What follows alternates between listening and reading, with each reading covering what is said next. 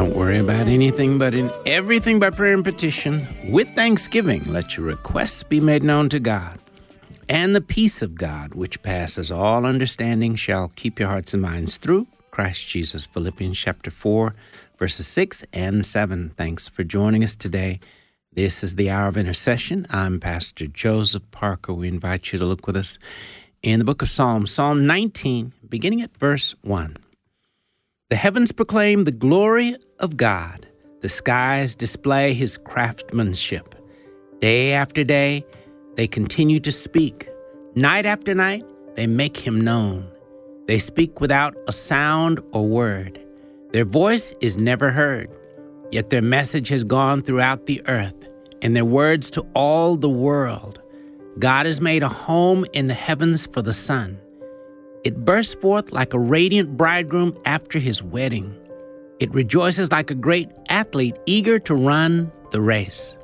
The sun rises at one end of the heavens and follows its course to the other end. Nothing can hide from its heat. The instructions of the Lord are perfect, reviving the soul.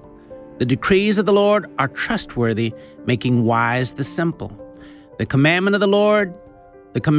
of the Lord are right, bringing joy to the heart. The commands of the Lord are clear, giving insight for living. Reverence for the Lord is pure, lasting forever. The laws of the Lord are true. Each one is fair. They are more desirable than gold, even the finest gold.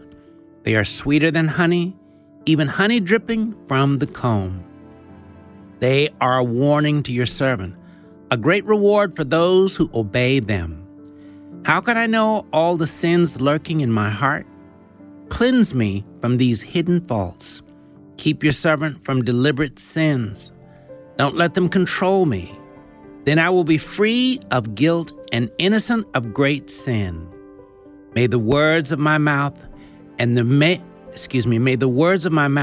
meditation of my heart be pleasing to you, O Lord, my rock and my redeemer.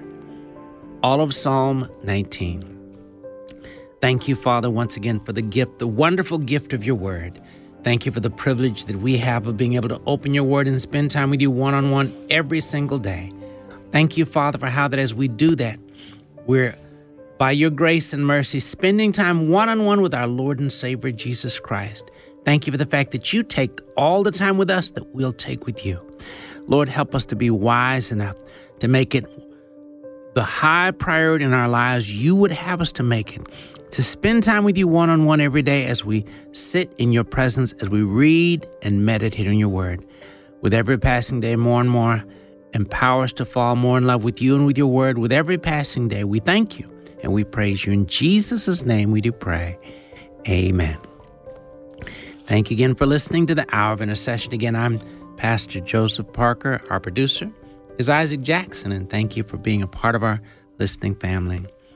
We'll be reading through the Word of God today, but as we begin here, first we're going to share an article or two. This initial article is entitled, The Arsenal of the Word of God. Again, the arsenal of the Word of God. 2 Corinthians chapter 10, verse 4, For the weapons of our warfare are not of the flesh, but have divine power to destroy strongholds. Again, 2 Corinthians 10, 4. And then Ephesians chapter 6, verse 17. And take the helmet of salvation and the sword of the Spirit, which is the Word of God. Again, Ephesians 6, 17. And then finally, Ephesians chapter 6, verses 14 to 20. Stand therefore, having fastened on the belt of truth, and having put on the breastplate of righteousness, and as shoes for your feet, having put on the readiness given by the gospel of peace. In all circumstances, take up the shield of faith, with which you can extinguish all the flaming darts of the evil one. And take the helmet of salvation and the sword of the Spirit, which is the word of God, praying at all times in the Spirit, with all prayer and supplication. To that end, keep alert with all perseverance, making supplication for all the saints, and also for me, that words may be given to me in opening my mouth boldly to proclaim the mystery of the gospel, for which I am an ambassador in chains, that I may declare it boldly as I ought to speak. Again, Ephesians chapter 6, verses 14 to 20. What is an arsenal, and how could the written word of God contain one? Interesting questions. Definitions of the word arsenal include the following: a collection of weapons and military equipment stored by a country, person, or group. Another definition says a place where weapons and military equipment are stored or made. In considering the reality that life in this world is full of spiritual warfare, believers would be wise to do the following: learn and comprehend what the spiritual weapons are that are available to us and faithfully use them as a lifestyle in order to walk in victory. In other words, followers of Christ need to know what is in our spiritual arsenal, and we are to put these weapons to work in our lives daily.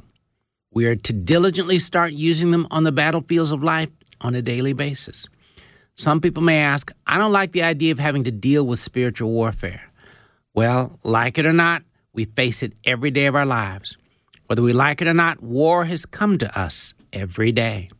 What are some of those spiritual weapons, and what are some of the ways we're to put those weapons to work?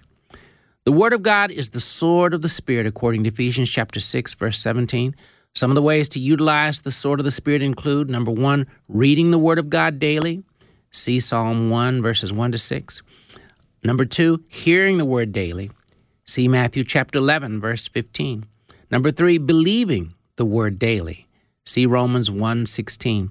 Number 4, speaking the Word daily. See Matthew chapter 1, verses 1 to, see Matthew chapter 4, verses 1 to 11. Number 5, praying the Word daily. See 1 John chapter 5, verses 14 to 15. Number 6, obeying the Word of God daily. See James chapter 1, verse 22. And number 7, meditating on the Word of God daily.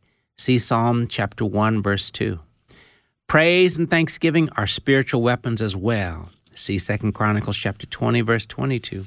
Joy is a powerful spiritual weapon.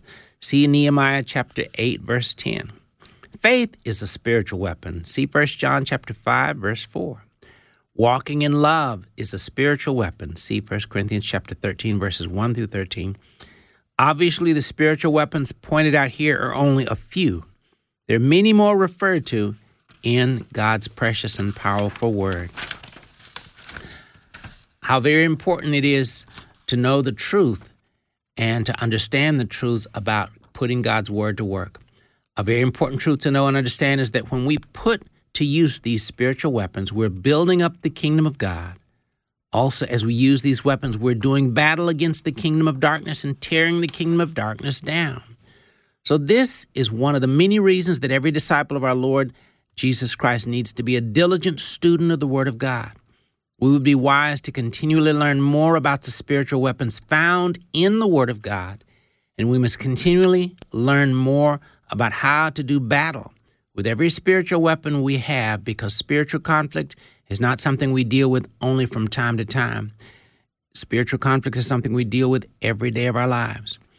In 2 Chronicles chapter 20, we find a powerful example of a king of Judah, specifically King Jehoshaphat, who wisely used the spiritual weapons available to him to defeat a wicked invading army. This account in Scripture powerfully illustrates that when we faithfully and wisely use weapons from our spiritual arsenal, as found in the Word of God, we can see great victory in our lives. Again, that story is found in 2 Chronicles chapter 20. We encounter spiritual warfare every day and everywhere we go. Let's be faithful to be kingdom warriors who know how to take some of the weapons we have in the Word of God and use them to walk in victory every single day. Again, the title of that article, The Arsenal of the Word of God. And then another article is simply entitled, The Wonderful Ministry of the Holy Spirit. John chapter 14, verse 26, But the Helper, the Holy Spirit, whom the Father will send in my name, he will teach you all things and bring to your remembrance all that I have said to you. Again, John 14, 26. Then Acts chapter 2, verses 1 to 4. When the day of Pentecost arrived, they were all together in one place, and suddenly there came from heaven a sound like a mighty rushing wind, and it filled the entire house where they were sitting. And divided tongues as of fire appeared to them and rested on each one of them. And they were all filled with the Holy Spirit and began to speak in other tongues as the Spirit gave them utterance. Again, Acts chapter 2, verses 1 to 4. Then Genesis chapter 1, verse 2. The earth was without form and void, and darkness was over the face of the deep. And the Spirit of God was hovering over the face of the waters. Again, Genesis chapter 1, verse 2. In Matthew chapter 28, verse 19, the church is commanded, "Go therefore and make disciples of all nations, baptizing them in the name of the Father and of the Son and of the Holy Spirit." The three persons of the Godhead, the Trinity, are God the Father, God the Son, and God the Holy Spirit. The Holy Spirit is the third person of the Trinity, and he is very present and at work throughout the Word of God. From Genesis to Revelation, the Holy Spirit is active and involved. The Holy Spirit, in fact, permeates the Word of God. The Holy Spirit has several unique and very interesting names and or titles found in the Word of God. Some of them include the Holy Ghost, the Helper, the Comforter, the Counselor, the Hand of God, the Breath of God. The Holy Spirit is a fire. He is a river. He's the anointing. He's the kingdom of God. He's the blessing. He is grace, and the list could go on and on. Every name or title of the Holy Spirit has great insight and meaning behind it. And believers could easily do a whole Bible study on each name or title. We're very wise to consider and meditate on the titles and names of the Holy Spirit. Let's consider two of his titles. The Holy Spirit is the Comforter. John chapter 14, verse 26, "But the Comforter, which is the Holy Ghost, whom the Father will send in my name, he will teach you all things and bring all things to your remembrance whatsoever I have said to you." Why do we need a comforter? One reason that we need a comforter is because so often life can hurt. Life can bring pain, pressure, and difficulty. It can sting and burn. Sadly, often people look for ways to alleviate the pain of life in many of the wrong places.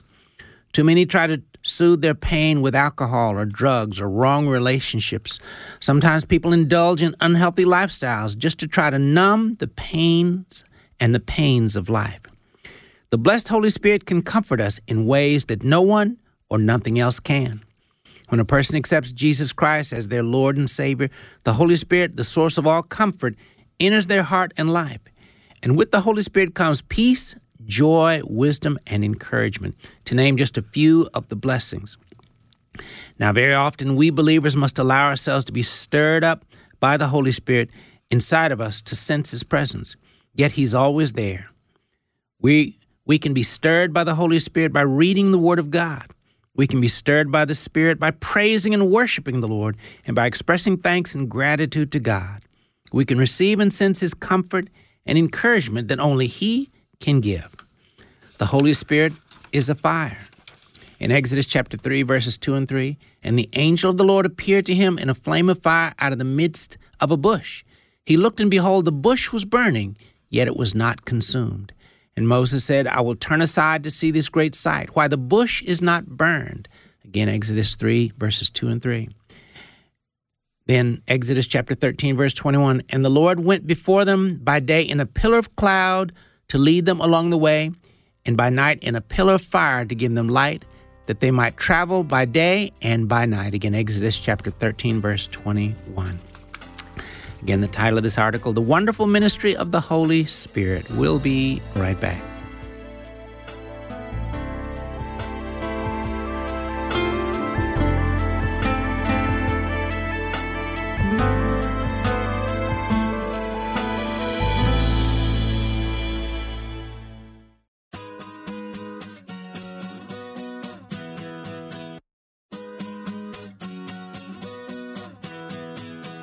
Call it a reason to retreat.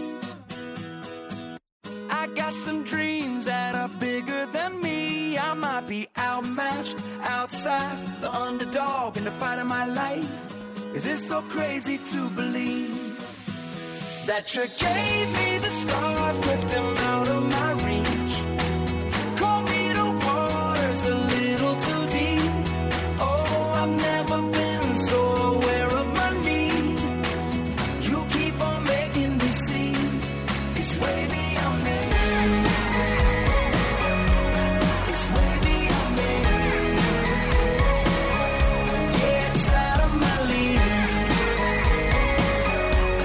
It's way beyond me. It's way beyond me. It's way beyond anything that I got the strength to do.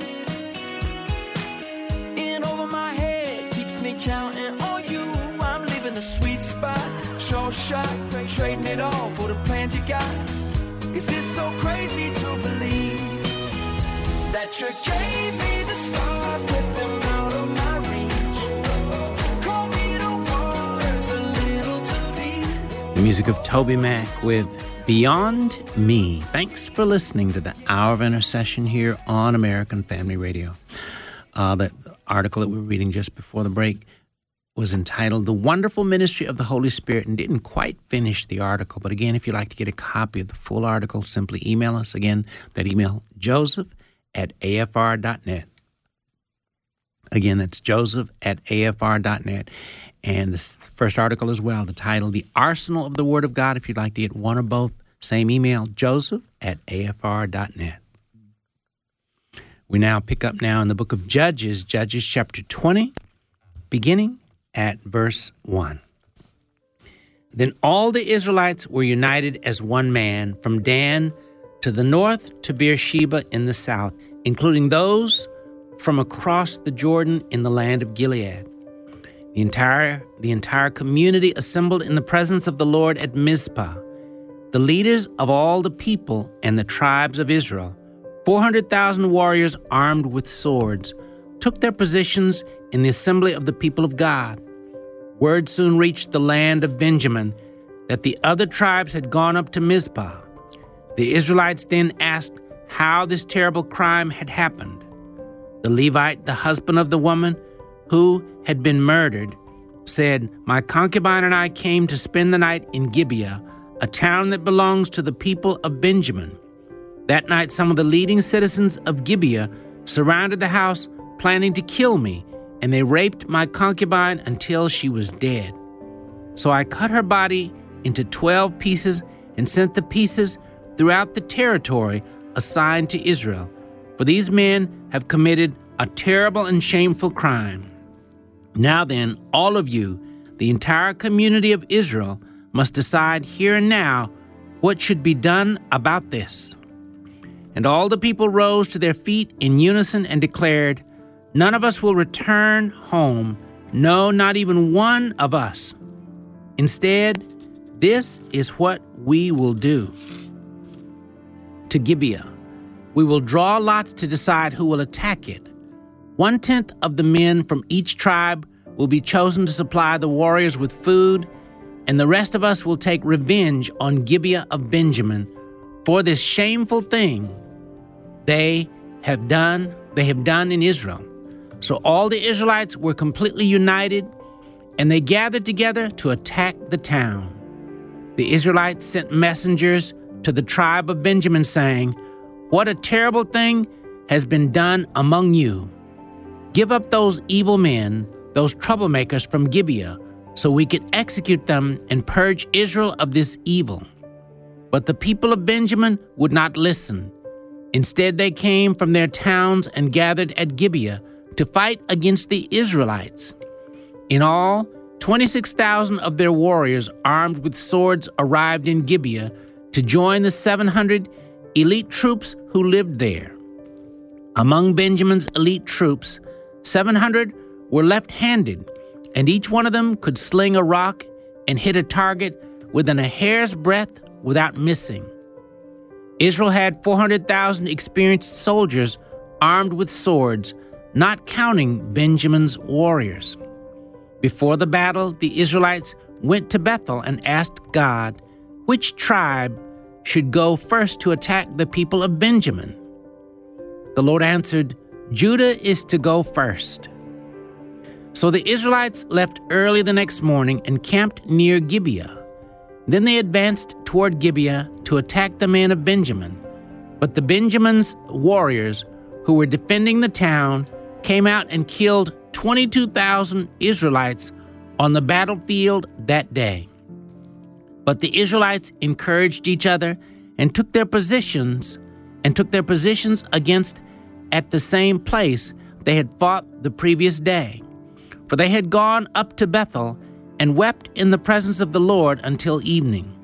They had asked the Lord, "Should we fight against our relatives from Benjamin again?" And the Lord said, "Go out and fight against them." So the next day they went out again to fight against the men of Benjamin.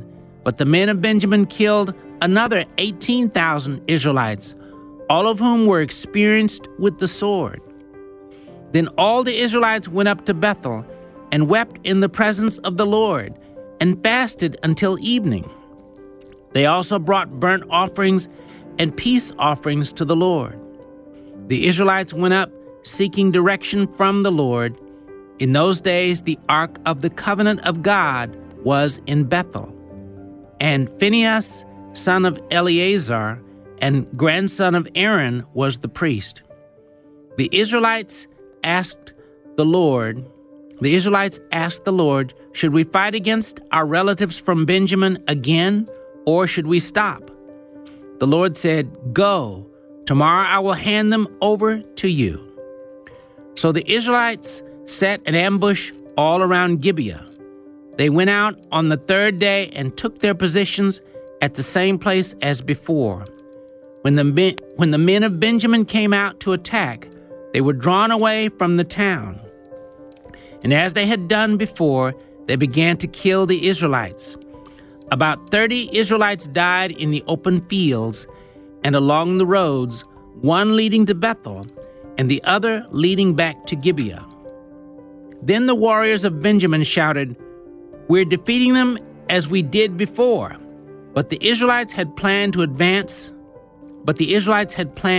advance to run away so that the men of Benjamin would chase them along the roads and be drawn away from the town. When the main group of Israelite warriors reached Baal Tamar, they turned and took up their positions. Meanwhile, the Israelites, hiding in ambush to the west of Gibeah, jumped up to fight. There were 10,000 elite Israelite troops who advanced against Gibeah. The fighting was so heavy that Benjamin didn't realize the impending disaster. So the Lord helped Israel defeat Benjamin, and that day the Israelites killed 25,100 of Benjamin's warriors, all of whom were experienced swordsmen. Then the men of Benjamin saw that they were beaten. The Israelites had retreated from Benjamin's warriors in order to give those hiding in ambush more room to maneuver against Gibeah. Then those who were hiding rushed in from all sides and killed everyone in the town. They had arranged to send up a large cloud of smoke from the town as a signal. When the Israelites saw the smoke, they turned and attacked Benjamin's warriors. By that time, Benjamin's warriors had killed about 30 Israelites, and they shouted, "We're defeating them as we did in the first battle." But when the warriors of Benjamin looked behind them, when the warriors of Benjamin looked behind them and saw the smoke rising into the sky from every part of the town, the men of Israel turned and attacked. At this point, the men of Benjamin became terrified because they realized disaster was close at hand. So they turned around and fled before the Israelites toward the wilderness, but they couldn't escape the battle. And the people who came out of the nearby towns were also killed. The Israelites surrounded the men of Benjamin and chased them relentlessly, finally overtaking them east of Gibeah. That day, 18,000 of Benjamin's strongest warriors died in battle. The survivors fled into the wilderness toward the rock of Rimmon, but Israel killed 5,000 of them along the road. They continued the chase until they had killed another 2,000 near Gidom. So that day, the tribe of Benjamin lost 25,000 strong warriors armed with swords, leaving only 600 men who escaped to the rock of Rimmon, where they lived for 4 months. And the Israelites returned and slaughtered every living thing in all the towns, the people, the livestock, and everything they found. They also burned down all the towns they came to. Judges chapter 21. The Israelites had vowed at Mizpah, "We will never give our daughters in marriage to a man from the tribe of Benjamin." Now the people went to Bethel and sat in the presence of God until evening, weeping loudly and bitterly. "O Lord God of Israel," they cried out, "why has this happened in Israel? Now one of our tribes is missing from Israel." Early the next morning, the people built an altar and presented their burnt offerings and peace offerings on it. Then they said, "Who among the tribes of Israel did not join us at Mizpah when we held our assembly in the presence of the Lord?" At that time, they had taken a solemn oath in the Lord's presence, vowing that anyone who refused to come would be put to death. The Israelites felt sorry for their brother Benjamin and said, "Today, one of the tribes of Israel has been cut off. How can we find wives for the few who remain, since we have sworn by the Lord not to give them our daughters in marriage?" So they asked, "Who among the tribes of Israel did not join us at Mizpah when we assembled in the presence of the Lord?" And they discovered that no one from Jabesh Gilead had attended the assembly. For after they counted all the people, no one from Jabesh Gilead was present. So the assembly sent 12,000 of their best warriors to Jabesh Gilead with orders to kill everyone there, including women and children. "This is what you are to do," they said. "Completely destroy all the males and every woman who is not a virgin." Among the residents of Jabesh Gilead, they found 400 young virgins who had never slept with a man, and they brought them to the camp at Shiloh in the land of Canaan. The Israelite assembly sent a peace delegation to the remaining people of Benjamin, who were living in the rock of Rimmon. Then the men of Benjamin returned to their homes, and the 400 women of Jabesh Gilead, who had been spared, were given to them as wives, but there were not enough women for all of them. The people felt sorry for Benjamin because the Lord had made this gap among the tribes of Israel. So the elders of the assembly asked, "How can we find wives for the few who remain, since the women of the tribe of Benjamin are dead? There must be heirs for the survivors, so that an entire tribe of Israel is not wiped out. But we cannot give them our own daughters in marriage, because we have sworn with a solemn oath that anyone who does this will fall under God's curse." Then they thought of the annual festival of the Lord held in Shiloh, south of Lebonah and north of Bethel, along the east side of the road that goes from Bethel to Shechem. They told the men of Benjamin who still needed wives, "Go and hide in the vineyards. When you see the young women of Shiloh come out for their dances, rush out from the vineyards, and each of you can take one of them home to the land of Benjamin to be your wife. And when their fathers and brothers come to us in protest, we will tell them, 'Please be sympathetic. Let them have your daughters, for we didn't find wives for all of them, when we destroyed Jabesh Gilead. And you are not guilty of breaking the vow, since you did not actually give your daughters to them in marriage.' So the men of Benjamin did as they were told. Each man caught one of the women as she danced in the celebration and carried her off to be his wife. They returned to their own land, and they rebuilt their towns and lived in them. Then the people of Israel departed by tribes and families, and they returned to their own homes. In those days Israel had no king. All the people did whatever seemed right in their own eyes. End of the book of Judges. The book of Ruth, chapter 1, and we'll get to that at the next broadcast as we begin the book of Ruth. Father, thank you, Lord, for your word. Thank you for the opportunity we have of being able to read your word and obey your word and follow your word.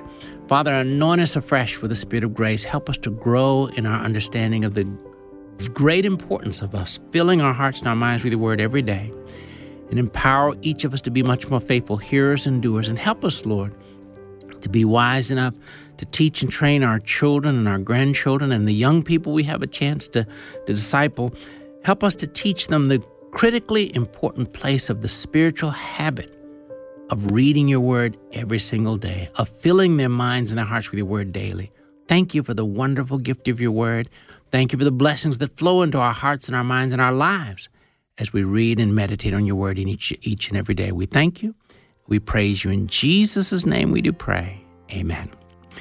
You're listening to the Hour of Intercession as we continue reading through the Word of God. We'll be right back.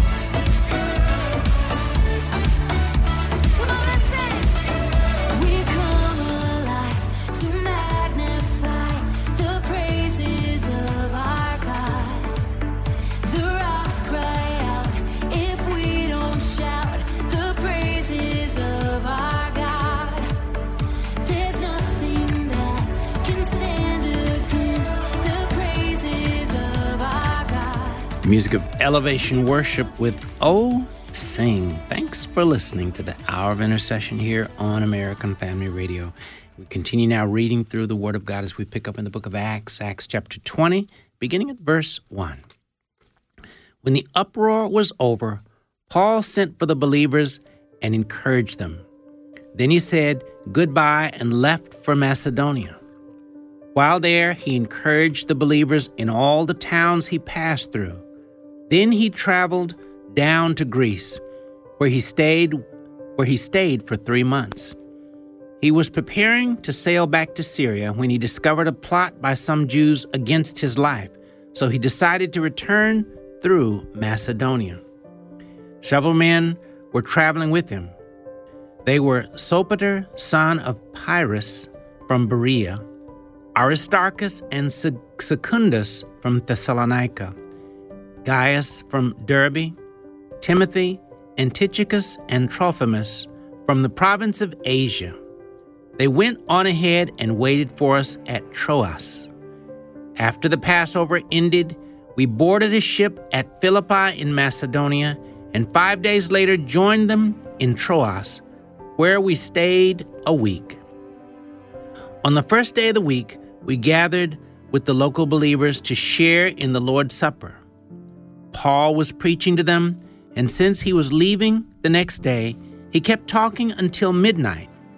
The upstairs room where we met was lighted with many flickering lamps. As Paul spoke on and on, a young man named Eutychus, sitting on the windowsill, became very drowsy. Finally, he fell sound asleep and dropped 3 stories to his death below. Paul went down, bent over him, and took him into his arms. "Don't worry," he said. "He's alive." Then they all went back upstairs, shared in the Lord's Supper, and ate together. Paul continued talking to them until dawn, and then he left. Meanwhile, the young man was taken home alive and well, and everyone was greatly relieved.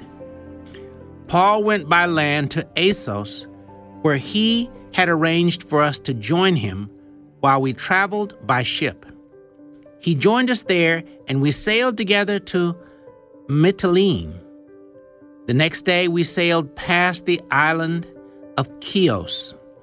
The following day, we crossed to the island of Samos, and a day later, we arrived at Miletus.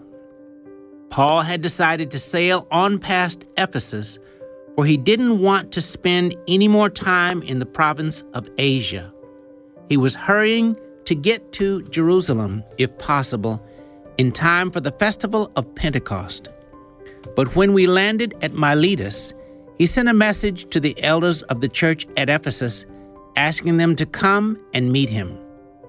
When they arrived, he declared, "You know that from the day I set foot in the province of Asia until now, I've done the Lord's work humbly and with many tears. I have endured the trials that came to me from the plots of the Jews.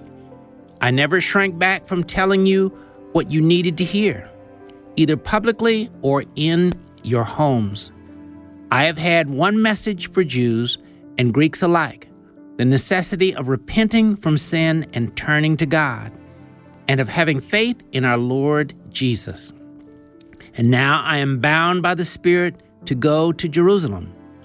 I don't know what awaits me, except that the Holy Spirit tells me in city after city that jail and suffering lie ahead. But my life is worth nothing to me unless I use it for finishing the work assigned me by the Lord Jesus, the work of telling others the good news about the wonderful grace of God. And now I know that none of you to whom I have preached the kingdom will ever see me again. I declare today that I have been faithful. If anyone suffers eternal death, it's not my fault, for I didn't shrink from declaring all that God wants you to know. So guard yourselves and God's people. Feed and shepherd God's flock, his church, purchased with his own blood, over which the Holy Spirit has appointed you as leaders. I know that false teachers, like vicious wolves, will come in among you after I leave, not sparing the flock. Even some men from your own group will rise up and distort the truth in order to draw a following. Watch out. Remember the 3 years I was with you, my constant watch and care over you night and day, and my many tears for you. And now I entrust you to God and the message of his grace that is able to build you up and give you an inheritance with all those he has set apart for himself. I have not coveted anyone's silver or gold or fine clothes. You know that these hands of mine have worked to supply my own needs and even the needs of those who were with me. And I have been a constant example of how you can help those in need by working hard. You should remember the words of the Lord Jesus. It is more blessed to give than to receive. When he had finished speaking, he knelt and prayed with them. They all cried as they embraced and kissed him goodbye. They were sad, most of all because he had said that they would never see him again. Then they escorted him down to the ship. Acts chapter 21. After saying farewell to the Ephesian elders, we sailed straight to the island of Kos. The next day, we reached Rhodes and then went to Patara. There we boarded a ship sailing for Phoenicia. We sighted the island of Cyprus, passed it on our left, and landed at the harbor of Tyre in Syria, where the ship was to unload its cargo. We went ashore, found the local believers, and stayed with them a week. These believers prophesied through the Holy Spirit that Paul should not go on to Jerusalem. When we returned to the ship at the end of the week, the entire congregation, including women and children, left the city and came down to the shore with us. There we knelt, prayed, and said our farewells. Then we went aboard, and they returned home. The next stop after leaving Tyre was Ptolemais, where we greeted the brothers and sisters and stayed for one day. The next day we went on to Caesarea and stayed at the home of Philip the evangelist, one of the 7 men who had been chosen to distribute food. He had 4 unmarried daughters who had the gift of prophecy. Several days later, a man named Agabus, who also had the gift of prophecy, arrived from Judea. He came over, took Paul's belt, and bound his own feet and hands with it. Then he said, "The Holy Spirit declares, so shall the owner of this belt be bound by the Jewish leaders in Jerusalem and turned over to the Gentiles."